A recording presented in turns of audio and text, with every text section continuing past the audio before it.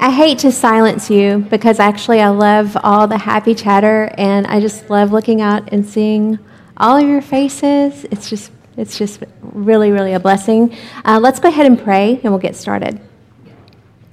Father, thank you for this day. I thank you for the ability to gather here. I thank you for the word that we have from you, and we can gather around it, that we can think deeply about it, that we can share how it applies to us, Father. I just pray that I will speak truth today and that it will be received in Jesus' name.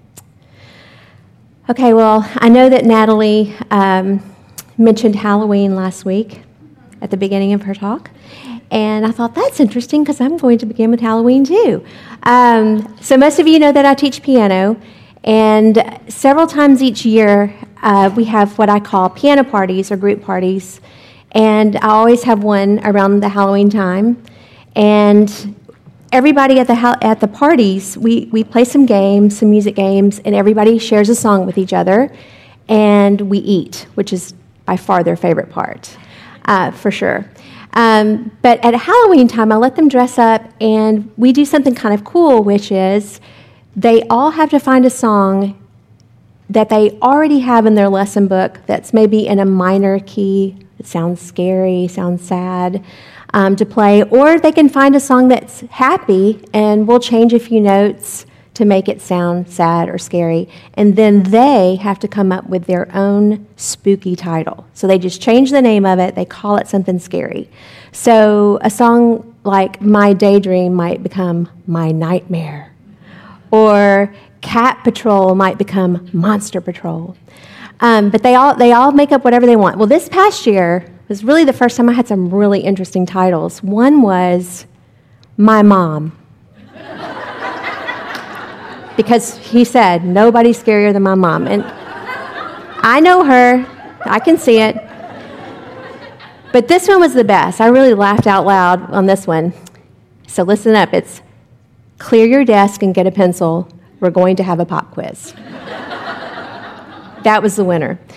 Because tests are scary, right? Tests can fill you with dread. Have you had a dream, a nightmare, where you're in school again and there's a test you didn't study for, and you're having to take the test? So they're scary. Tests are hard. They're scary. But tests are also a great tool because not only does it show the teacher what you know, but it shows you what you know. So we're going to be talking a lot about testing today and the temptations of Jesus, but ironically, the part of this chapter that I thought, I'll never say anything about that, is actually what I want to start with, which is the genealogy. Everybody's favorite part of the Bible is always the genealogies, right? All the names. But I think this is interesting, so hopefully this will make sense as we go along. There are two genealogies of Jesus, one in Matthew and one in Luke. Luke's is different from Matthew's in several ways. First, Matthew begins his whole book with the genealogy. Chapter 1, it's the genealogy, while Luke inserts it between Jesus' baptism and his temptations. The next thing that's different are the names on the list. There's actually different names in each one, and so that a lot of scholars have a lot of questions about that, and they think there may be some mistakes. And there's a lot of theories, but the one that I liked that I read, there was a number, is that Matthew is giving the royal/legal line of Jesus through his father Joseph, whereas Luke is giving the biological line through Mary, even though she's not mentioned. But I thought that was pretty cool. And so therefore, Matthew's genealogy is showing Jesus as the rightful heir to David's throne, his royalty, while Luke is more interested in showing his humanity. Another thing is Matthew begins with Abraham and goes forward to Jesus, while Luke begins with Jesus and goes all the way back through Abraham, all the way back to Adam, who was the what? Son of God. And I think that's the point. Is a pretty cool echo from what just happened in the baptism, in which God declared that he is his son and he's proud of him. But also the mention of Adam, who we're all related to. The whole human race is related to Adam. And so Luke, remember, is writing to a Gentile And so, Theophilus. And so he's trying to show, hey, this is not just a Savior who's come for the Jews. He has come for all people, Jews and non-Jews. So listen to this quote from John Piper. It's a little long, and I apologize, but I thought it was really good. This then calls to mind Paul's teaching that Christ is a second Adam, the beginner of a new humanity. In 1 Corinthians 15, 47 through 49, Paul says, "The first man was from the earth, a man of dust. The second man is from heaven. As was the man of dust, so are those who are of the dust. And as is the man of heaven, so are those who are of heaven. Just as we have borne the image of the man of dust, we shall also bear the image of the man of heaven." That's the end of that quote of the scripture. Here's continuing Piper. "There is no reason to think Luke was ignorant of this idea as Christ, the second Adam, since he was with Paul as much as anyone. If this was before his mind, then one reason he inserted the genealogy here was to stress that, like Adam, Jesus was man and was uniquely created by God, and that therefore he is a new and second Adam whose ministry will be to create and assemble a new race of humans who are not marked by Jewishness or non-Jewishness, but by the dove-like character of the Holy Spirit." I thought that was really interesting because it is kind of interesting to have that genealogy where it's placed. Well, speaking of Adam and temptation, you had a little list that you had to do in your homework and maybe a chart and compare and contrast. So here are the things I had written down. Both Adam and Jesus were tempted by Satan. Both had an initial test involving food. Adam was in a lush garden of perfection with an abundance of food, whereas Jesus was in a wilderness and hadn't eaten for more than a month. So think about that for a moment. I mean, we think we're starving if we're late for lunch, much less missing a meal or missing, 40 days of meals. It's crazy. Adam fails his test with Satan, but Jesus, of course, passes his. Also, I think there's echoes here in chapter 4 of the children of Israel. They escaped Egypt. They came through the Red Sea, which is, some say it's a picture of baptism, and then they quickly failed to trust God, resulting in 40 years of wandering in a wilderness. And we see here that 40 days of testing at Satan's hands for Jesus. So just as a doctor, at the end of all his training, he has to pass the boards, a lawyer has to pass the bar, Jesus had to pass these tests in order to enter his ministry, to carry out the mission that his Father had planned for him. So let's look, if you have your Bibles open, chapter 4, verse 1. "And Jesus, full of the Holy Spirit, returned from the Jordan and was led by the Spirit in the wilderness for 40 days, being tempted by the devil. And he ate nothing during those days, and when they were ended, he was hungry." So I want to say, first of all, that the commentators that I read said there was no reason to think that Jesus was not tempted during all of that time, for 40 days. And these are just the three that get mentioned, the three temptations that get mentioned. Doesn't necessarily say at the end he was tempted, so we don't really know, but these are the ones that we do know about. The word full in verse 1 means totally filled up. The Greek word there, if you think of like a jar, it's filled to the brim, or of a surface, totally covered. So Jesus was completely permeated, saturated with the Holy Spirit. And along with that, he was armed with Scripture. Verse 3, "The devil said to him, 'If you're the Son of God, command this stone to become bread.'" Notice that Satan says, "If you're the Son of God." Well, Greek scholars, and I am not one, that I read said that I think it was an article or participle, I'm not sure, that this would better be translated as "since you're the Son of God." Since you're the Son of God, blah, blah, blah, do this. So Satan knew who Jesus was. It wasn't necessarily testing to see who Jesus was for Satan. Here's a quote by John MacArthur. "The force of the temptations was not to make Jesus doubt his sonship. It was not to make him prove his sonship.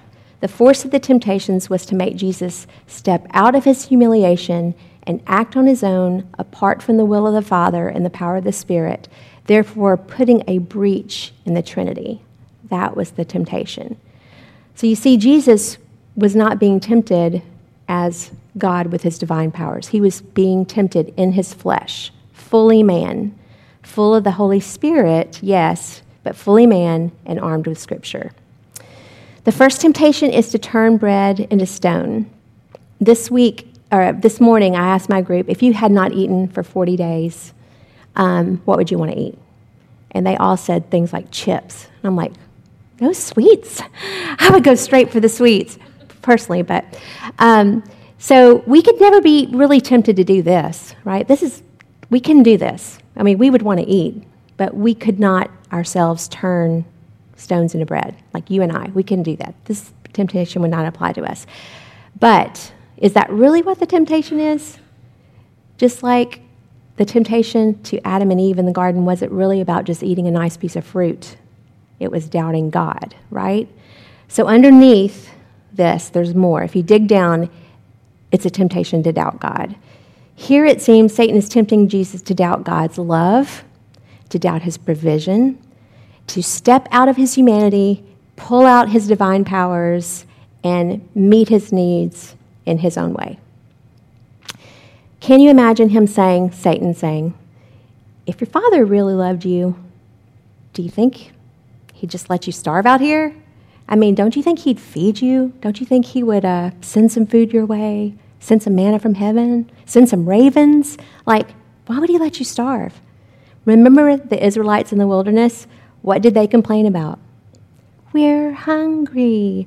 Why have you brought us out here to kill us? We miss all the food in Egypt. They doubted God. They doubted his love. They doubted his provision. So I will ask you, I've asked myself, have you ever been tempted to doubt God's provision for you? Have you had needs go unmet that caused you to doubt God's care for you? Have you ever doubted his love? We've all heard the question, how could a loving God do blank or let blank happen? Maybe you think your sin is too great for him to ever forgive you or to love you. What hungers are you trying to fill in your own way? Do you have a hunger for stuff, for acceptance, for love, for worth, self-sufficiency, control? We could make quite a list. That's just mine. Y'all can add to that if you want. Let's move on to verse 4. And Jesus answered him, it is written, man shall not live by bread alone. So Jesus here quotes Deuteronomy 8:3, which you'll remember from our study of Deuteronomy is the book of God's instructions to man on how to live, what God expects from those he redeems. And Jesus is saying, I'm a man. Here's what God has said to man. So I'm going to tell you this, Satan. Here's the complete context of that verse. And he humbled you and let you hunger and fed you with manna, which you did not know, nor did your fathers know, that he might make you know that man does not live by bread alone, but man lives by every word that comes from the mouth of God. We can trust God's love and provision to meet every need that we have. We can trust that we have life in Christ that sustains us and provides all of our needs. Here's another verse for you, John 6:35. Jesus said to them, I am the bread of life, and whoever comes to me shall not hunger, and whoever believes in me shall never thirst. Verse 5, and the devil took him up and showed him all the kingdoms of the world in a moment of time, and said to them, to you I will give all this authority and their glory, for it has been delivered to me, and I can give it to whomever I will. If you then will worship me, it will all be yours. The father of lies is telling this to Jesus. Do you believe him? What's the underlying test here? I think it's to doubt God's plan. Because God is building a kingdom, and Jesus is going to rule the kingdom. But it will be built on a road of suffering, of a death on a cross, and resurrection from a grave. But Satan is offering him a shortcut. Worship me, and you can have everything you want. He says the same thing to us. How often do we doubt God's plan for us? A plan to obey his laws and only worship him. How often do we decide to follow our own plans, to create and rule our own little kingdoms, to set up our own idols in high places? I have a lot of those. I wanted to share a test that I went through just a few months ago. Back in February, my little grandson, Oliver, had RSV, and he was put in a Lebanon. And, I hope I can get through this without crying, y'all. Very quickly, he was moved to ICU, and they kept increasing his oxygen, and they finally had to put him on a ventilator, and he was still struggling, and so they ended up putting him in a medically induced coma. And it was very, very possible that he was going to die. And I remember one morning going to the hospital to be with Matt and Katie, and we stood at his bed in his little lifeless body, and we hugged each other and we prayed. And I said in my prayer, God, you're good. You're faithful no matter what happens. You're good. You're faithful. Your plan is perfect for us. Obviously, I begged him to save Oliver, but come what may, I knew that he was good. And that is an example of what testing can do for you. It shows you what you know. It showed me what I really, really knew about God, and it caused me to rely on him in that moment. And it was precious to me, and I'm thankful for it, and I'm thankful that he answered our prayers to restore Oliver. He's so healthy. But testing can be good. All right. I got through it. All right, verse 8. And Jesus answered him, it is written, you shall worship the Lord your God, and him only shall you serve. So Jesus here is quoting Deuteronomy 6:13, again, wielding the sword of Scripture. That is our application. I think Jesus' words is the perfect application. We are to worship and serve only God, trust his plan, and follow him.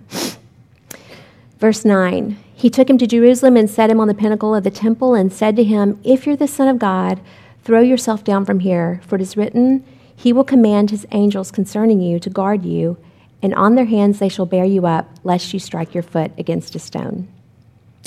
I forgot to note what this scripture is, but I know it's from Psalms that Satan is quoting.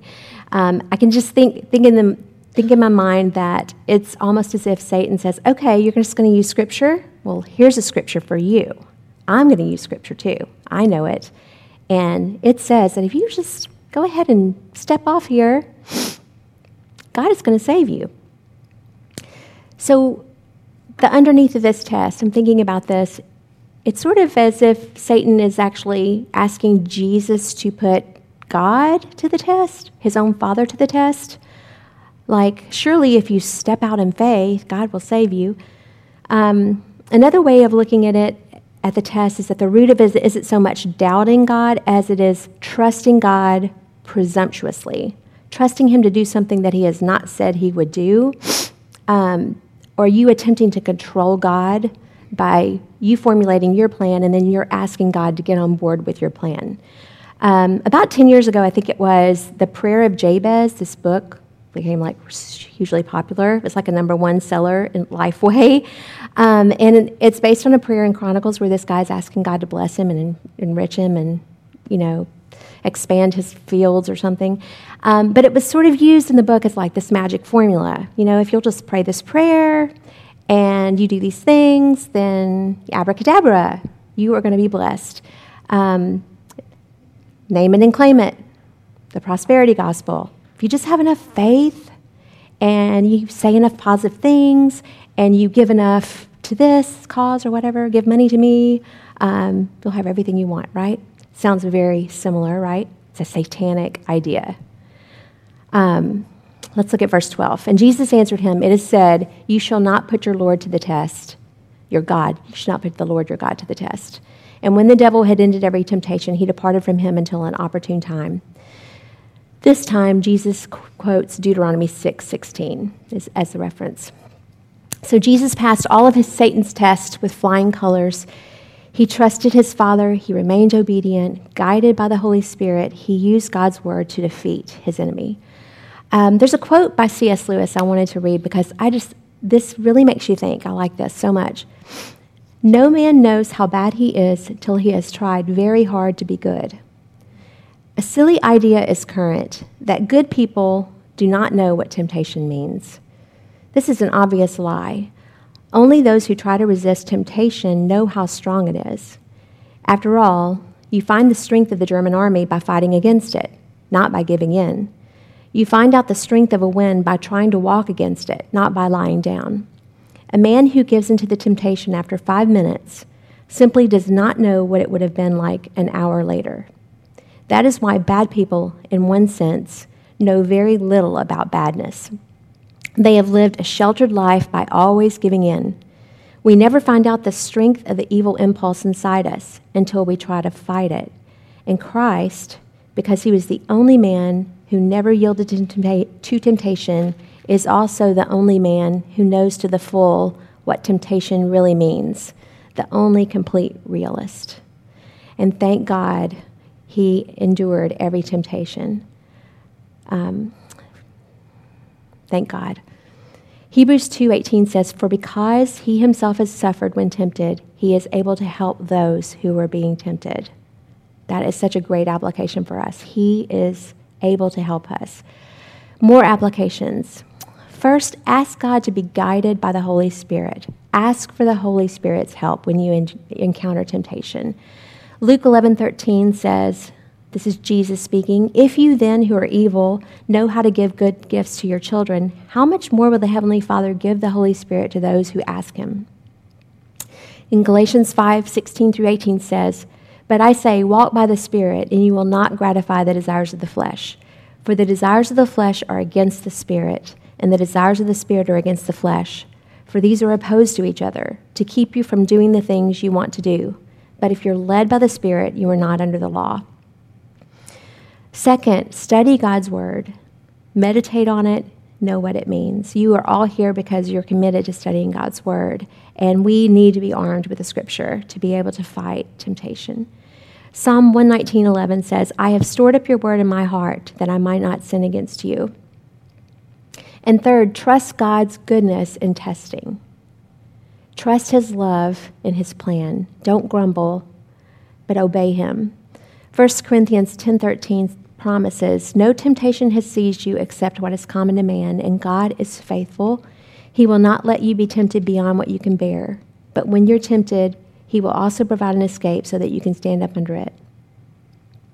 John Milton famously wrote the poem Paradise Lost about Adam's fall, but I didn't realize until I was doing the study that he actually wrote a second poem entitled Paradise Regained about the temptation of Jesus in the wilderness. So I want to close with this small excerpt from the poem, and it's in more newer English, so I don't destroy it. "I, who a long while ago sang of the happy garden, lost by one man's disobedience, now sing to all mankind of paradise regained, through one man's obedience being tested with every temptation, and the tempter beaten with all his cunning, beaten and thrown back, and Eden created again in the empty wilderness." Let's pray. Father, we are so thankful that you endured every temptation, that you beat back the tempter. And Father, we know that you eventually destroyed him on the cross. And for that, we are so grateful to you. Help us to live each day in that reality, to trust you and to obey. In Jesus' name, amen.